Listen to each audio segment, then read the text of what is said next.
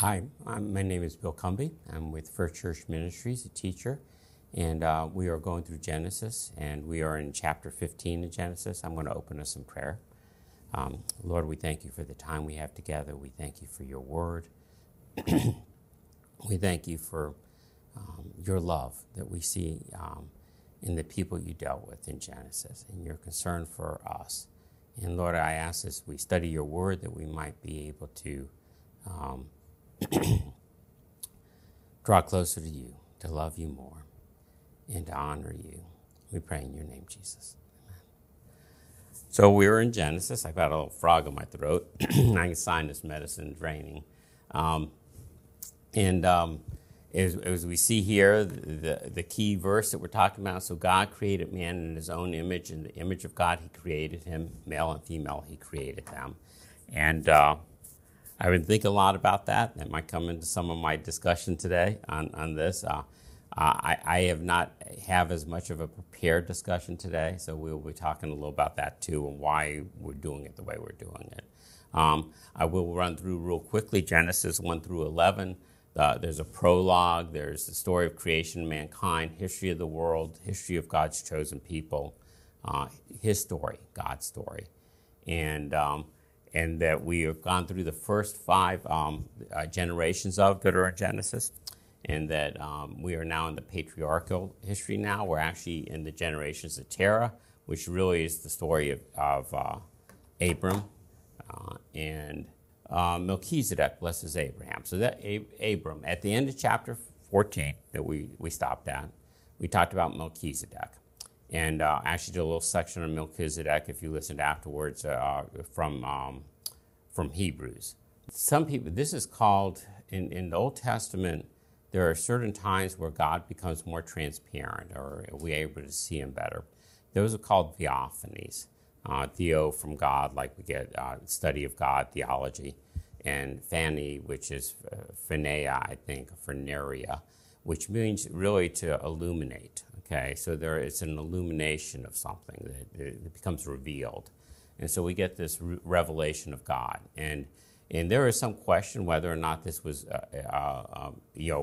Melchizedek was an actual person, whether it was an incarnation that God came in, and because he has no history and he goes out of the picture after this, or whether it was an angel that was sent in there, and yet we see that it does say he was king of Salem, which is king of peace, so it seems to be rooted historically that he was a person.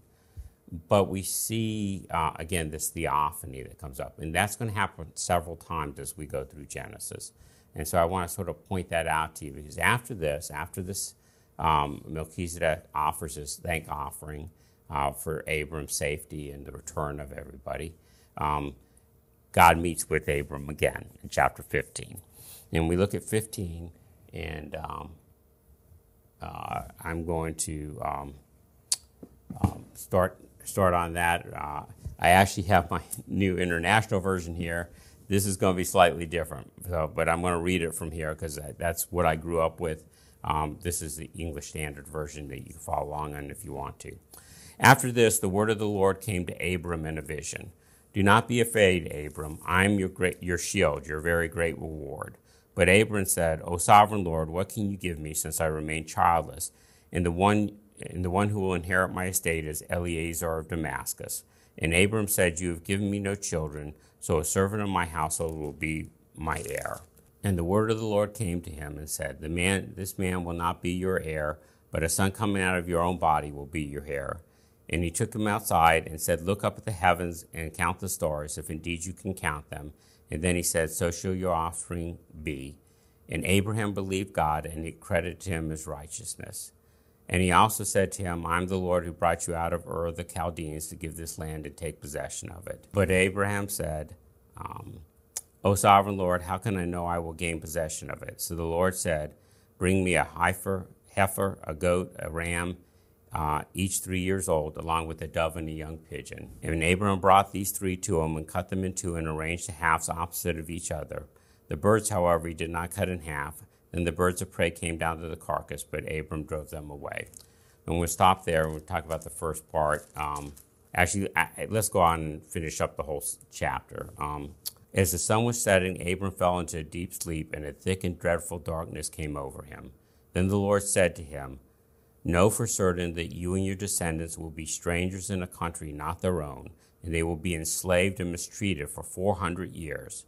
But I will punish the nation that they serve as slaves, and afterwards they will come out with great possessions. You, however, will go to your fathers in peace and be buried at a good old age. In the 4th generation your descendants will come back, for the sin of the Amorites have not yet reached their full measure." And when the sun had set and the darkness had fallen, a smoking fire pot with a blazing torch appeared and passed between the pieces.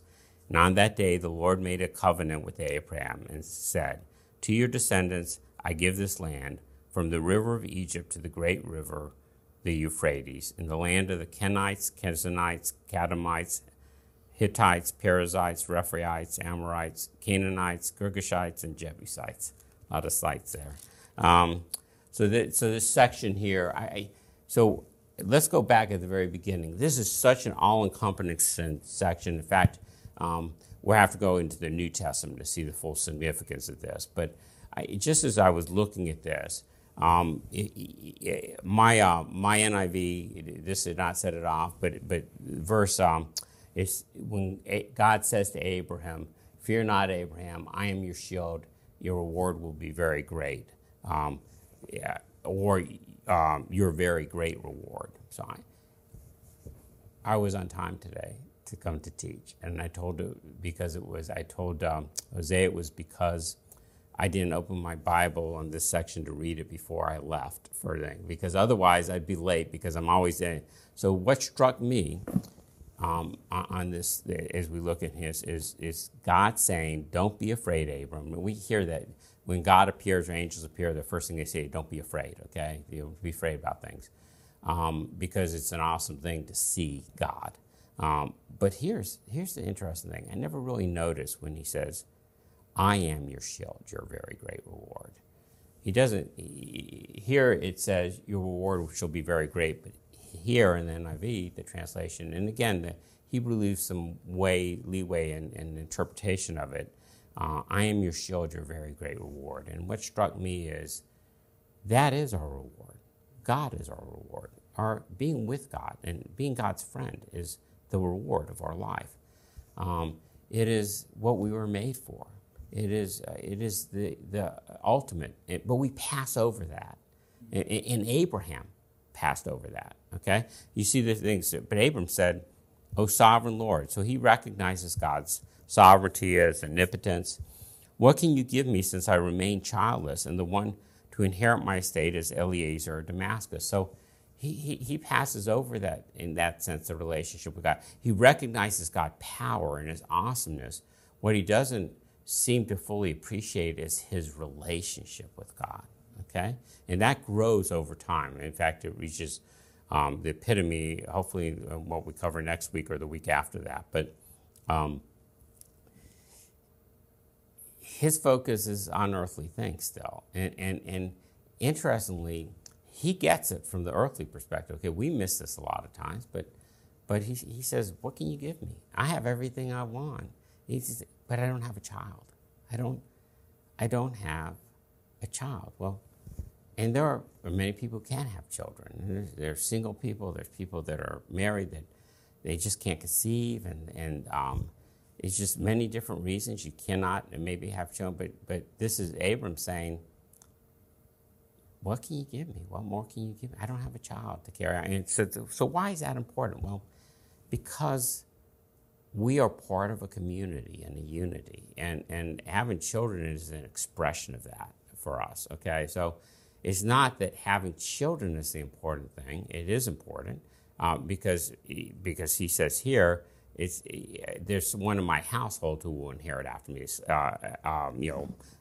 Eliezer of Damascus, who's his head servant. But still, it's like, that's not enough. He wants a child because he wants to be part of a family and a community. And so I think we pass that over sometimes, the fact that God is our great reward, and that aside from that, our great reward is our community. Okay? not a child per se. Abram longed for the child, and the child, I think, that desire was implanted by God because he became an image of God when he had to sacrifice Isaac. But take it for what it's worth on this one. That's what as I was thinking about, and I have not worked this out as much. That's what I was thinking about when I first read this passage this morning as we were reading. So we are talking now about God coming to Abraham and saying, "I am your great reward," and Abram coming back and saying, "Sovereign Lord, it's great, but what can you give me? I don't have a son to inherit after me, so all I have will be lost after me." Okay, and we know now that it is the city of God, the community of God, that inherits spiritually in real thing. But in those days, and as God is working through families, He works through people, He works through families, and so without a child, his lineage ceases. Okay, and again, he's not quite at the level spiritually. We realize the spiritual lineage is more important than the physical one, but it's there, and he says, "What can you give me?" There's this longing in us to go on existing after we die. And that can find expression as children, or it can find expression, as we know, as believers, is in being part of the body of God. That we are the church of God, the body of Christ, the bride of Christ. And so God says, but God deals with us where we are. He deals with us where we are, and He says, "Not so, not so. This man will not be your heir, but a son coming from your own body will be your heir." And He took him outside, and He said, "Look up at the heavens and count the stars, if indeed you can count them." And then He said to them, "So shall your offspring be." And Abram believed Lord, and it credited to him as righteousness.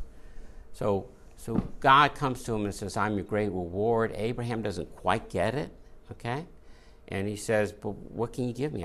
You've given me everything, but child, I don't. There's not there's not the continuity there after I." And he said, "No, I will give you a child. You will have a son, and he will be your heir."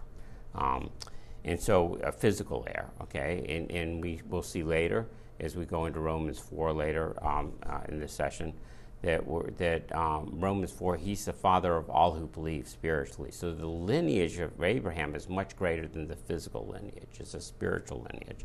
And Abraham believed the Lord, and He credited to him as righteousness. Now, this is picked up in chapter 4. This has been picked up by many great people, not just in Romans 4, but in Galatians. Paul picked it up again, and Martin Luther. The idea that all God really wants from us is for us to believe Him and to love Him, to care, to be with Him, okay? And Abraham believed Him, and it was counted to him as righteousness. He didn't do anything. In fact, we're going to find out after this point, he made several other mistakes. Worse than his first mistake of giving his wife away in Egypt, he made some other mistakes. But that's not what a relationship with God is about. A relationship with God is not about doing the right thing. It's loving the right person. It's being in a relationship with God. It's really wanting to please God. God cares more about us trying to please Him than what we do, okay? Now, lest you say, yeah, but many people try to please God and do it the wrong way. Yes, and that's why He gave us Scripture to help us understand the right way to please, what is pleasing in His sight. But I'm saying if your heart is pure, if you're really trying to please God, that's pleasant to God. That's something God wants. And so it's important we know Scripture so we know how to please Him most, okay? If you're dating somebody, you're married, you want to figure out how to please that person, okay? Because their happiness is important to you. And that's what's going on in this situation. And I don't want to be too familiar on this, but that's actually happening on God's side too. God wants to please us. God wants to make us happy. And God knows that that's Abraham's desire, the desire of Abraham's heart. He implanted it into Abraham's heart, and it'll be later used when Abram calls him to sacrifice Isaac. But he also wants to please us. He wants us to be happy. And so we see this, in Abram believing him and it credited him as righteousness. And then he said, I am the Lord who brought you out of Ur of the Chaldeans to give you this land and take possession of it. Now, just recall that he came from Haran. He was in Ur of Chaldees, he went to Haran because his father Terah, and these are the generations of Terah we're talking about, was going to go to Canaan, but Terah settled down. He didn't grasp all of what God wanted for him. But after that, God came back to Abraham and said, Abram, you go to Canaan. And so God's there. I'm the one who brought you out of that. And then Abram said, O sovereign Lord, how can I know I will gain possession of it? Now this is interesting because Abram's not doubting God promise for the children, but there is a question of how well I know I will gain the land. Okay, so there's two issues here. We need to keep them a bit separate. They're related. An heir for him, which he believed in, right? And then I will give you this land. He's saying, how will I know that? And it's not that it's per se that he's doubting it. It's just that he's saying, what reassurance can you offer me? So I will know. Sometimes we need that reassurance. God is happy to give us reassurances. He's just not happy that we don't have faith. So faith is walking by what we don't see.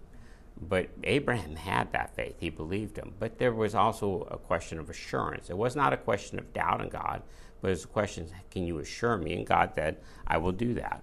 And he brought him in, and he told him to take a heifer, a goat, and a ram, and some birds, and split them in half. And Pastor Bob has talked several times about what the covenant is like. Basically, God passes through as a smoke pot there and passes through. And the idea is that if you break the covenant, you'll be rent asunder like these animals are. And so he passes through there and he says, you will inherit this. But and this is interesting. God says, know that your people will be enslaved for 400 years. Now, that was nowhere in the original part. Okay, so but now God is actually pulling back the veil and saying, they'll be there 400 years because I'm giving the Canaanites a chance to repent and stuff. The sin of the Amorites has not reached its peak, is what he says here. And so there's a dynamic, there's a culture in there that God might salvage parts of that. It's gone bad, and we'll see in Sodom and Gomorrah in a couple of chapters that things are very bad in Canaan. But he's saying, I don't wipe out people. I work with people. I try to get the people to change, and he can foresee that 400 years from now, things will reach their peak. He also says they'll be enslaved. So first he says, I'm going to give you an heir to inherit everything. He says, but by the way, his descendants are going to be slaves in this land. But then God reassures him, I will punish the person who did that, and they will leave with great possession. So really, the fruit of their hard labor, actually the Israelites left with. They plundered the Egyptians, it said. They asked for golden ornaments, and their neighbors gave it to them, and it says they plundered the Egyptians. And so they did not leave as slaves. Maybe they did as free slaves, but as rich free slaves, and proceeded into the wilderness. And so we just need to understand God will take care of us, and he pulls back the future for him to see this covenant that's going to be there. This possibly is in here because, again, the Israelites are receiving this text as they are at Mount Sinai, and so this is sort of explaining to them what has happened, and that God knew this was going to happen, and this was prophesied beforehand. But you, however, will go to your fathers in peace and be buried at a good old age. In the fourth generation, your descendants will come back here, for the sin of the Amorites has not reached its full measure. And then when the sun goes down, he passes through, and that day the Lord made a covenant with Abraham. And this is, again, the second covenant that's mentioned in Scripture. The first one is Noahic covenant, where he makes with all creation, not just mankind, that he will never destroy the earth again. And this one is, I will give to your descendants the land. Okay? And so the land is the promise in the covenant, but the descendants are part of that promise also, because if you don't have descendants, you can't inherit the land. So it's all tied together. But the covenant, I'm not real sure the covenant is with as the child. Okay, it's you will have descendants and they will be in the land. Okay, and we will talk more about that as we go along on this. So here we see Abraham's faith is all that's required for him to have favor in God's sight. Now we're going to go into this next section where he does not actually he tries to help God along. We all try to help God along. It's like, yeah, God, you said you want me happy. This will make me happy, and we do something we shouldn't really do, things like that. So let's go to this next section. Again, I'm still reading from the NIV, and you say, why do you have ESV up there? Well, number one, that's the translation people are using now, okay? And number two, you can't actually get this text anymore. The NIV has updated its text, it's changed. So I'm using an old 1984 version, not the stuff that was revised in the 21st century. So some term changes. But that, just for the disparity here, I want to let you know. And now Sarai, Abram's wife, had borne him no children. But she had an Egyptian maidservant named Hagar. So she said to Abram, the Lord has kept me from having children. Go sleep with my maidservant. Perhaps I can build a family through her. And Abram agreed to what Sarah said. So after Abram had been living in Canaan 10 years. Now, this is the other thing. So I didn't really cover this. Let me cover this real quick on ages before we go on here. So when Abram is called in Haran to go to Canaan, he's about 75 years old. 75 years old. Then when he actually then goes to Egypt, and then he rescues Lot. And after that, when he makes a covenant with God, he's about 80 to 85 years old. Okay, so now he's about 86. Okay, so this has been at least several years since he's had this first vision. So it's not like Sarah comes from right afterwards, and Abraham probably said, "Oh, I'm going to have children. God promised me." He probably shared it. It's not like she said right away. It's like she still didn't have children after several years, and so she comes to Abram and says, "The Lord has kept me from having children. Go sleep with my maidservant. Perhaps I can build a family through her." And again, this was an accepted way of barrenless women to have children. They basically was an adoption process, adoption at birth of the child as their own. And so Abraham agreed to what Sarah said. So after Abraham had been living in Canaan 10 years, okay, he left at 75 to come here, and now he's about 85, 86. Sarai, his wife, took her Egyptian maidservant Hagar and gave her to her husband to be his wife. And he slept with Hagar, and she conceived. And when she knew she was pregnant, she began to despise her mistress. Then Sarah said to Abram, "You are responsible for the wrong I am suffering. I put my servant in your arms, and now she knows she is pregnant. She despises me. May the Lord judge between you and me." "Your servant is in your hands," Abram said. "Do with her whatever you think best." And Sarah mistreated Hagar, so she fled from her. And the angel of the Lord found Hagar near a spring in the desert, and it was a spring that is beside the road to Shur. And he said, "Hagar, servant of Sarai, where have you come from, and where are you going?" "I'm running away from my mistress Sarai," she answered. And the angel of the Lord said to her, "Go back to your mistress and submit to her." And the angel added, "I will so increase your descendants that they will be too numerous to count." Very similar promise that was made to Abram in a sense. And the angel of the Lord said to her, "You are now a child, and you will have a son, and you shall name him Ishmael, for the Lord has blessed and heard of your misery. And Ishmael means God hears. He will be a wild donkey of a man. His hand will be against everyone, and everyone's hand will be against him, and he will live in hostility towards all his brothers." And she gave this name to the Lord who spoke to her, "You are the God who sees me." For she said, "I have now seen the one who sees me." And that is why the well is called Beer Lahai Roi. It is still there between Kadesh and Bered. So Hagar bore Abram a son, and Abram gave him the name Ishmael to his son, and she had born. And Abram was 86 years old when Hagar bore him Ishmael. Okay, so quick chronology again: 75. In the 10 years that pass, he's in Canaan. He goes to Egypt. He rescues Lot, and then he gets this promise. And then several more years pass in that time, in this 10-year period. And then, Sarah is not conceiving. He gives her Hagar. Now, Hagar, just give you a little table of nations type stuff. Hagar's Egyptian, and Ishmael is the 12 tribes that come from him, and 12 princes come from him, are the Arab princes. So Ishmael is the heir to the Arabs. And God blesses them. He blesses Ishmael as well as this Isaac and Jacob.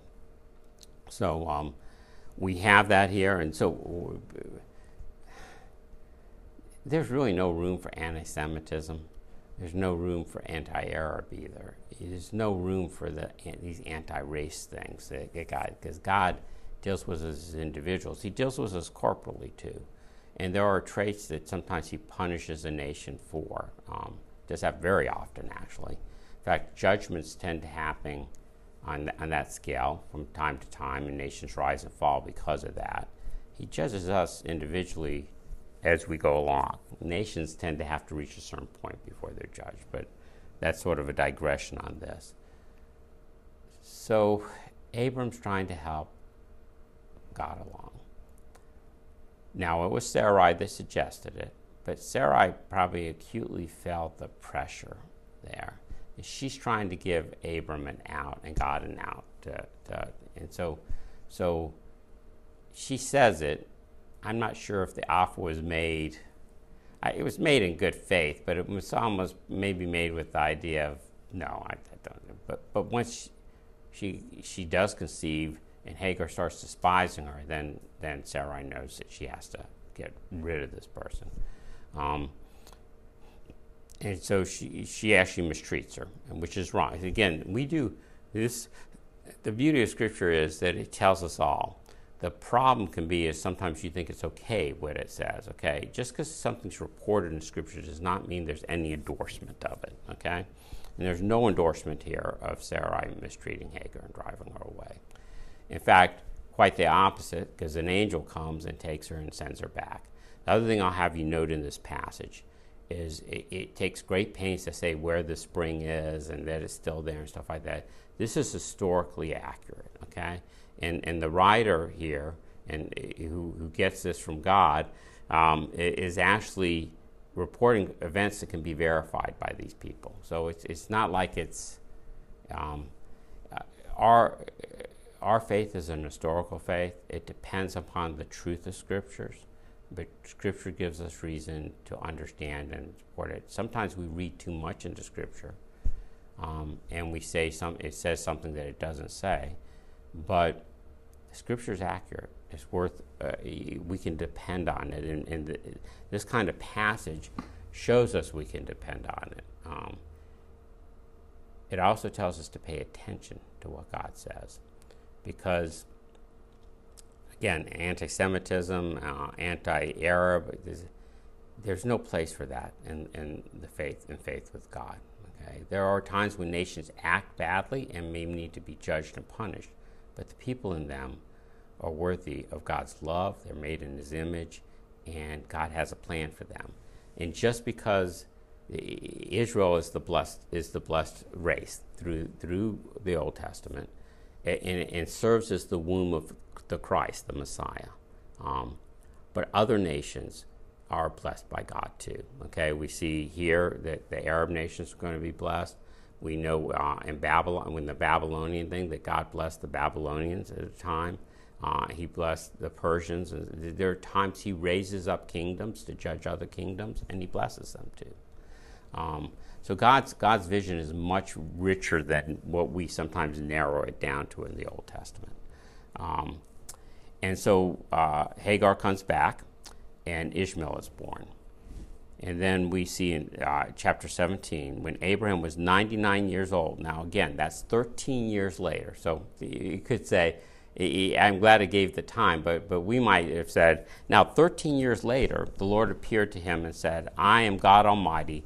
Walk before me and be blameless, and I will confirm my covenant between me and you, and will greatly bless your numbers. So you get the impression from the way this is said that Abram is not he doesn't have a daily quiet time with God where God talks with him, okay? That these visions are spaced apart. And that's, again, one of the blessings we have as believers is the Holy Spirit lives in us, okay? That's not so here, and Abram walks by faith for these 13 years, maybe a little more, and God appears to him and says, I'm God Almighty, walk before me and be blameless, and I will confirm my covenant between me and will greatly increase your numbers. And Abraham fell face down, and God said to him, as for me, this is my covenant with you. You will be the father of many nations. No longer will you be called Abram, which is, I have to say, slips my mind, exalted father, Abram, but you will be called Abraham, which is really means the father of many. So the added in there takes it from exalted father to father of many. And I have made for you a father of many nations. I will make you very fruitful. I will make nations of you, and kings will come from you. I will establish my covenant as an everlasting covenant between me and you and your descendants after you for the generations to come, to be your God and the God of your descendants after you. The whole land of Canaan, where you are now as an alien, I will give to you as an everlasting possession to you and your descendants after you, and I will be their God. I don't mean to be irreverent, but it's almost like God is gushing. I'm going to pour out my blessings. I'm just going to bless you. I will make you a father of many nations. I will make you very fruitful. I will make nations of you, and kings will come from you. I will establish my covenant as an everlasting covenant. God is declaring himself fully to Abraham. So 13 years ago, Abram believed him and gave him in the promise and was credited to him as righteousness. Now Abram has a child who's 13. Now again, there's a promised heir out there, and Abram's thinking Ishmael, but God has other plans. And he says, I will give Canaan as everlasting possession to you and your descendants after you, and I will be their God. Then God said to Abram, as for you, you must keep my covenant, you and your descendants after you for generations to come. This is the covenant, my covenant with you and your descendants after you, the covenant you are to keep. Every male among you shall be circumcised. You are to undergo circumcision, and it will be a sign of the covenant between me and you. For generations to come, every male among you who is 8 days old must be circumcised, including those born in your household, or bought with money from a foreigner, those who are not your offspring. Whether born in your household or bought with your money, they must be circumcised. My covenant in your flesh will be an everlasting covenant, and any uncircumcised male who has not been circumcised in the flesh will be cut off from his people and been broken my covenant. Okay, let me talk a little about this. I used to teach youth study, and Galatians we went through a couple times. When we got to circumcision, some of the kids didn't know what that was. So if you're a younger one looking, you might want to look that up more, okay? A very painful procedure, but basically removing the foreskin of the penis. And this was actually probably practiced at the time among other nations, okay? So covenant signs are not necessarily new signs, they're special signs. It's like stones of remembrance are still stones before you pick them up and as a remembrance, but it achieves something special. Just like the bread and the wine for communion was there beforehand, it still gave special significance to the bread and wine. And so circumcision became that sign. And there's a sort of a submission. Again, fecundity, sexual sex is a gift of God, and also a gift in not of just pleasure, but also of having children, being able to have children. And the excising of the foreskin is sort of a removal of symbolic of an earthly desire of removal of things. And so Scripture, when it talks about circumcision in the Old Testament, if it's not actually saying how you are to circumcise or something, actually talks about circumcision two ways. One is circumcision, which is the physical one, and the other one that goes through there is circumcision of the heart. Because just like our physical bodies have need to be cleansed, our heart has a need to be cleansed, a deeper cleansing. And circumcision is to remove the hardness of our heart, to open our heart to God. And so if you look up, if you have a referencing, you look up circumcision, you'll see in the Old Testament there's at least, there are a significant number of references to circumcision of the heart, at least half a dozen in different books in there. And that's what God wants from us, okay? He wants a circumcised heart. But this symbol here is to establish in them the fact that they are a separate people, okay? So while circumcision was practiced, it was not practiced on the scale. And by doing this, it sets them apart from the neighboring nations. And we will see that later on towards the end of Jacob, where the whole town is circumcised so they can try to fit in with the Israelites, okay? So we have that covenant there. And I will probably come back to the covenant part of that as we go along. And God also said to Abram, in verse 15, As for Sarai, your wife, you are no longer to call her Sarai, for her name shall be Sarah. And I will bless her and surely give you a son by her. I will bless her so she will be the mother of nations. Kings of people will come from her. And Abram fell face down and laughed and said to himself, Will a son be born to a man 100 years old? Will Sarah bear a child at the age of 90? And Abram said to God, If only Ishmael might live under your blessing. Now this is there's a lot in here. Now, I'm not sure, you can spend a lot of time on this. So Abram falls face down and he laughs. In God's presence, he laughs and says, Will I really have a kid when I'm 100 years old?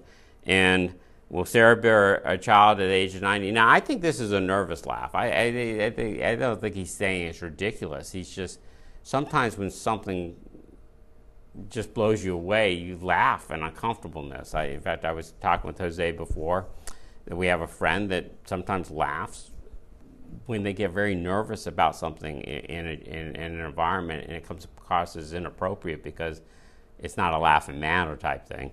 I don't think Abraham was laughing at God.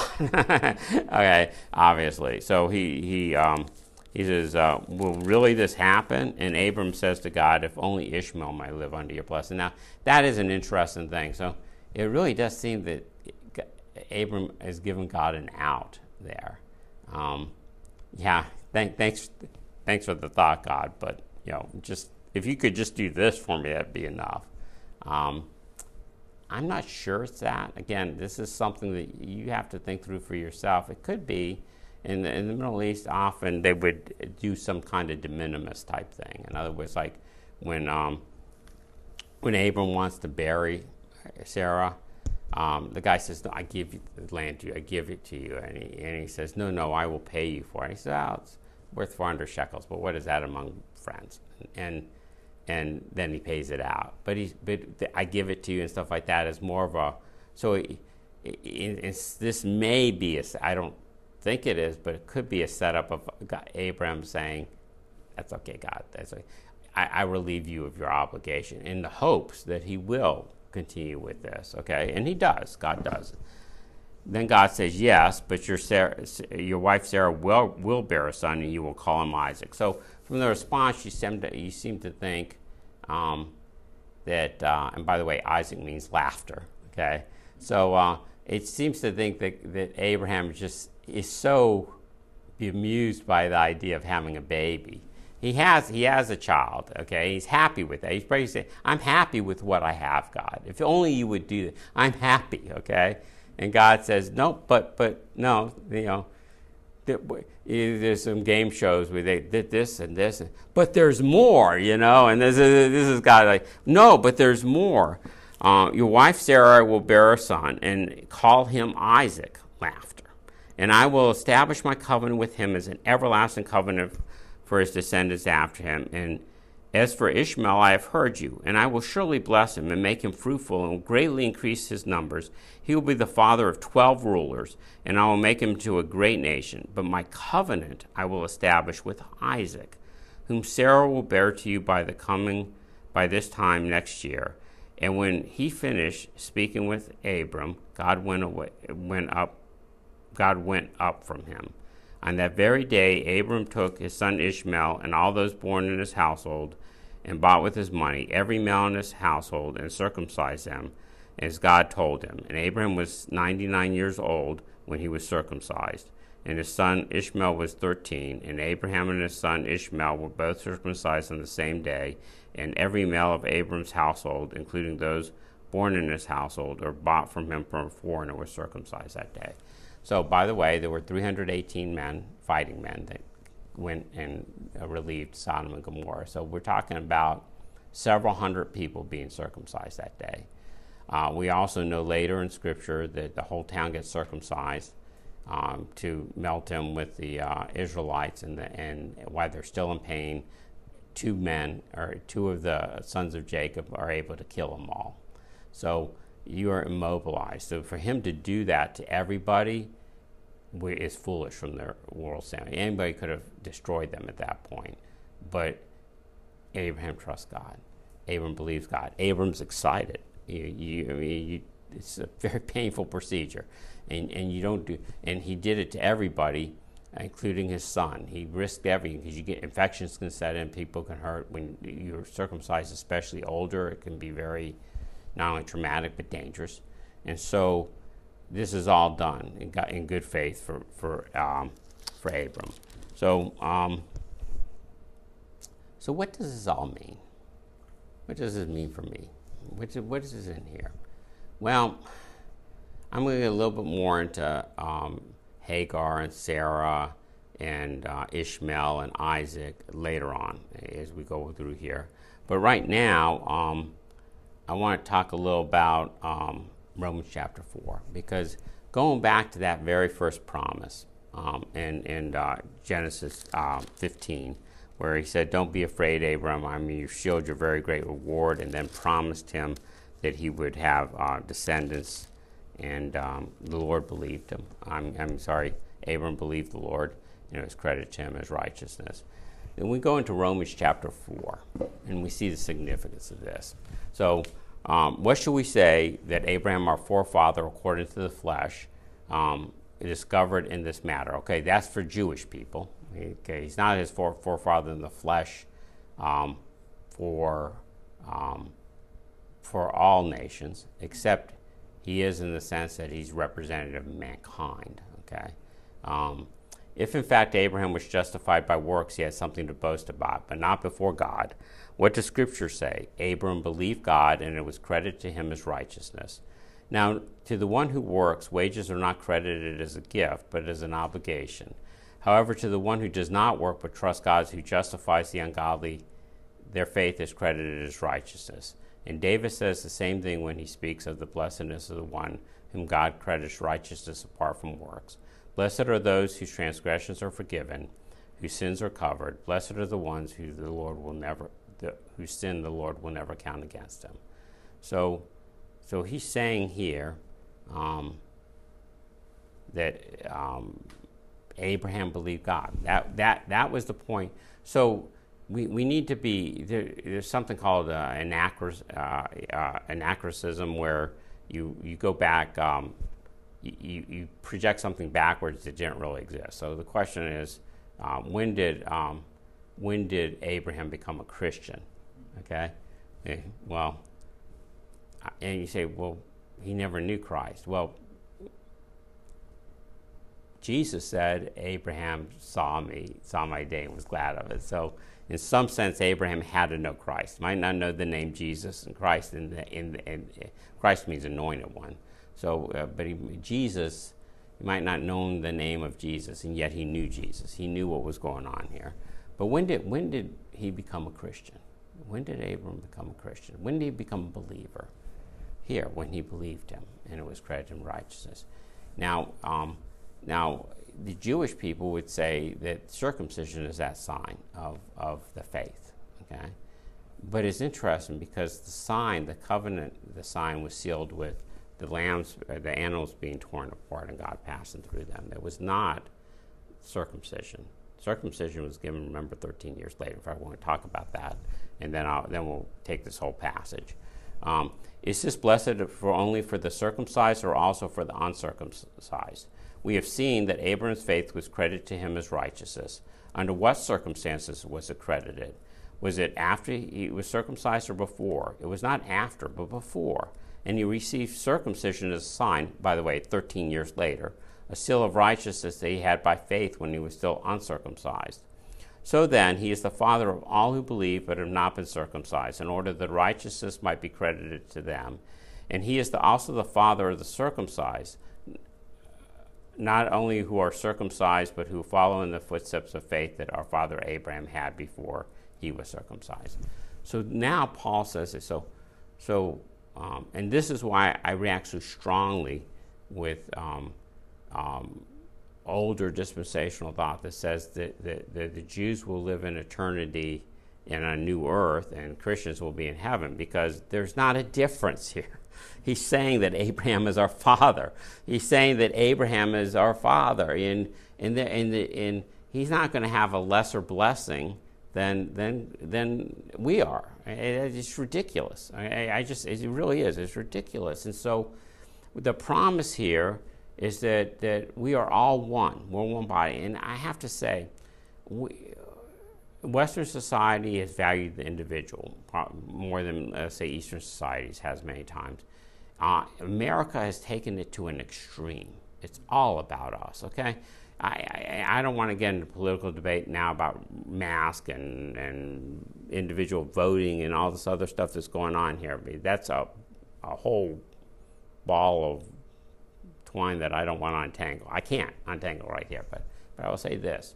We are much too concerned with ourselves and not about others. In America, it's all about us, okay? And even when we do it as a group, it's about us. So we do it as a group so it'll make better for us individually.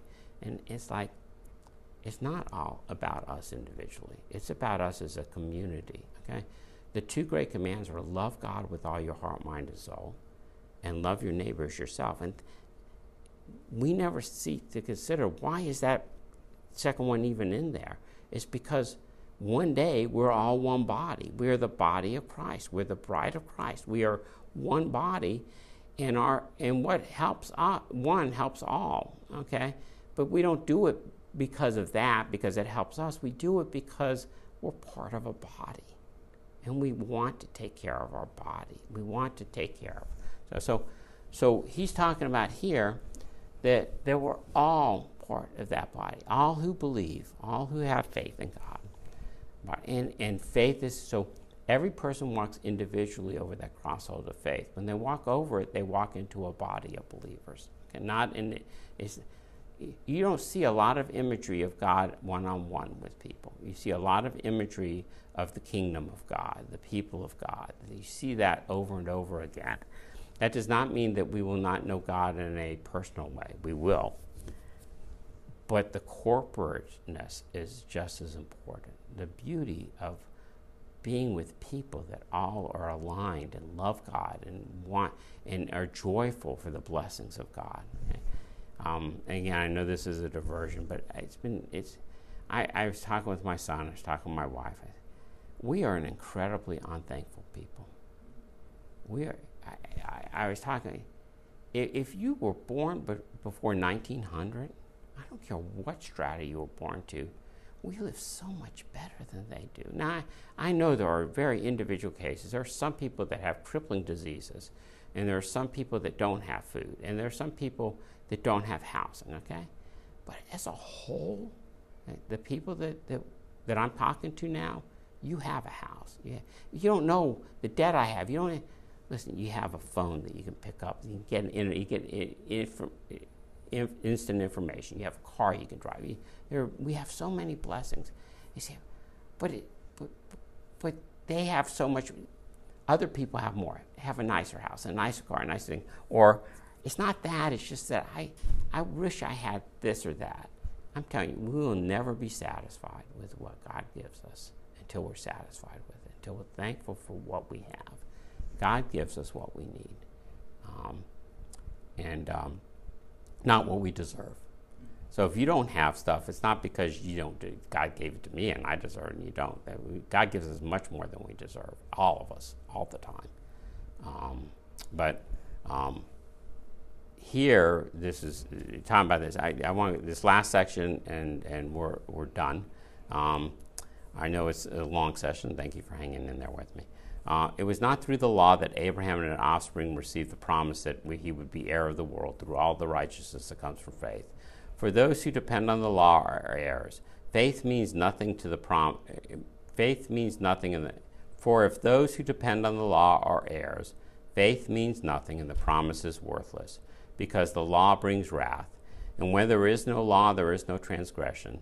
Therefore, the promise comes by faith, so it may be by grace, and may be guaranteed to all Abram's offspring, not only those who are of the law, but those who have the faith of Abraham. He is the father of us all.